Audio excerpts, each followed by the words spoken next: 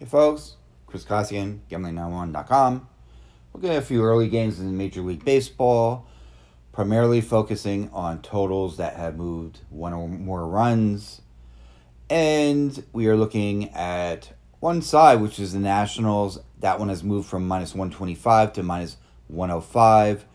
It actually has been as high as minus 135 at some books. Marlins versus Phillies is the first of three games we're going to look at with major line moves or run moves. The total here has moved from 8.5 to minus 7.5. You automatically think, hey, the books want to get you on that over. We look at the under in a situation like that. Starting pitcher here does not suggest an under is going to happen, however. I should say the starting pitching matchup. It's Pablo Lopez, 2-3, 4.44 ERA versus the Phillies' Zach Eflin, 2-3 with a 4.15 ERA. Lopez gave up 11 earned runs over his first three starts, but has turned things around by yielding just 2 in 11 1/3 innings over his last two outings. He lasted a season-high 6 1/3 innings in a win on Tuesday against the Cleveland Indians. Eflin lasted just 4 innings in 2 of his last 3 starts. Again, we get nervous about the under with Eflin in this one. We will pass on a play here. We're going to look at the Padres versus Nationals. The Nationals line, again, it's moved as far as minus 135 to minus 105. Most books minus 125 to minus 105. Most books have this one right around minus 105 facing the Nats. Favoring the Nats, excuse me. The Padres are 16-11 compared to the Nats 11-14. So, again, when the line move is favoring the Nationals so much, it looks so appealing to bet Washington with one of the worst bullpens in the league right now. The Padres are the more appealing team here, and again, they have the better record. They're on the road. It's Lucchesi versus Hellickson. Joey Lucchesi came up one shy of a quality start his last time out, ending a 2-game losing streak by allowing 1 run and 5 hits while striking out a season-high 8 to beat Cincinnati. Then you have Hellickson at 2-0 with a 4.34 ERA. Both of these guys, 4.33 ERA for Lucchesi. So they're very similar here in terms of ERA. Hellickson is,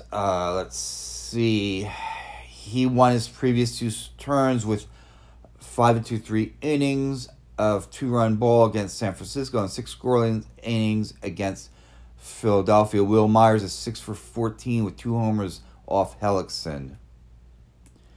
Again, he's 2-0. He doesn't have a loss yet. San Diego has won the last 3 games against Washington. Another appealing factor for the Padres.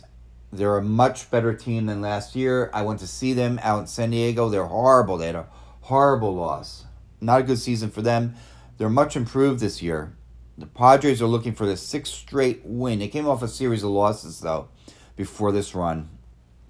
The Padres are 5-0 in their last 5 games versus a right-handed starter.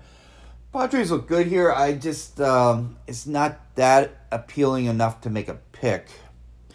I'm going to look at the Reds versus Cardinals. The total moved from 8.5 to 7.5.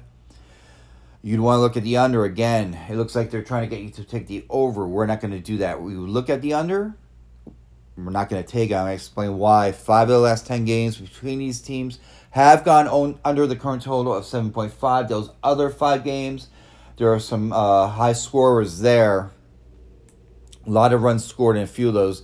1-12, 5-9 were 2 of the results we saw, recent results. It's Sonny Gray versus Jack Flaherty. What scares us is Flaherty. The over is 8-0 in Flaherty's last 8 starts overall. That scares us, even though the under's 21-4-1 in the Reds' last 26 road games and 21-5 in their last 26 overall following a loss.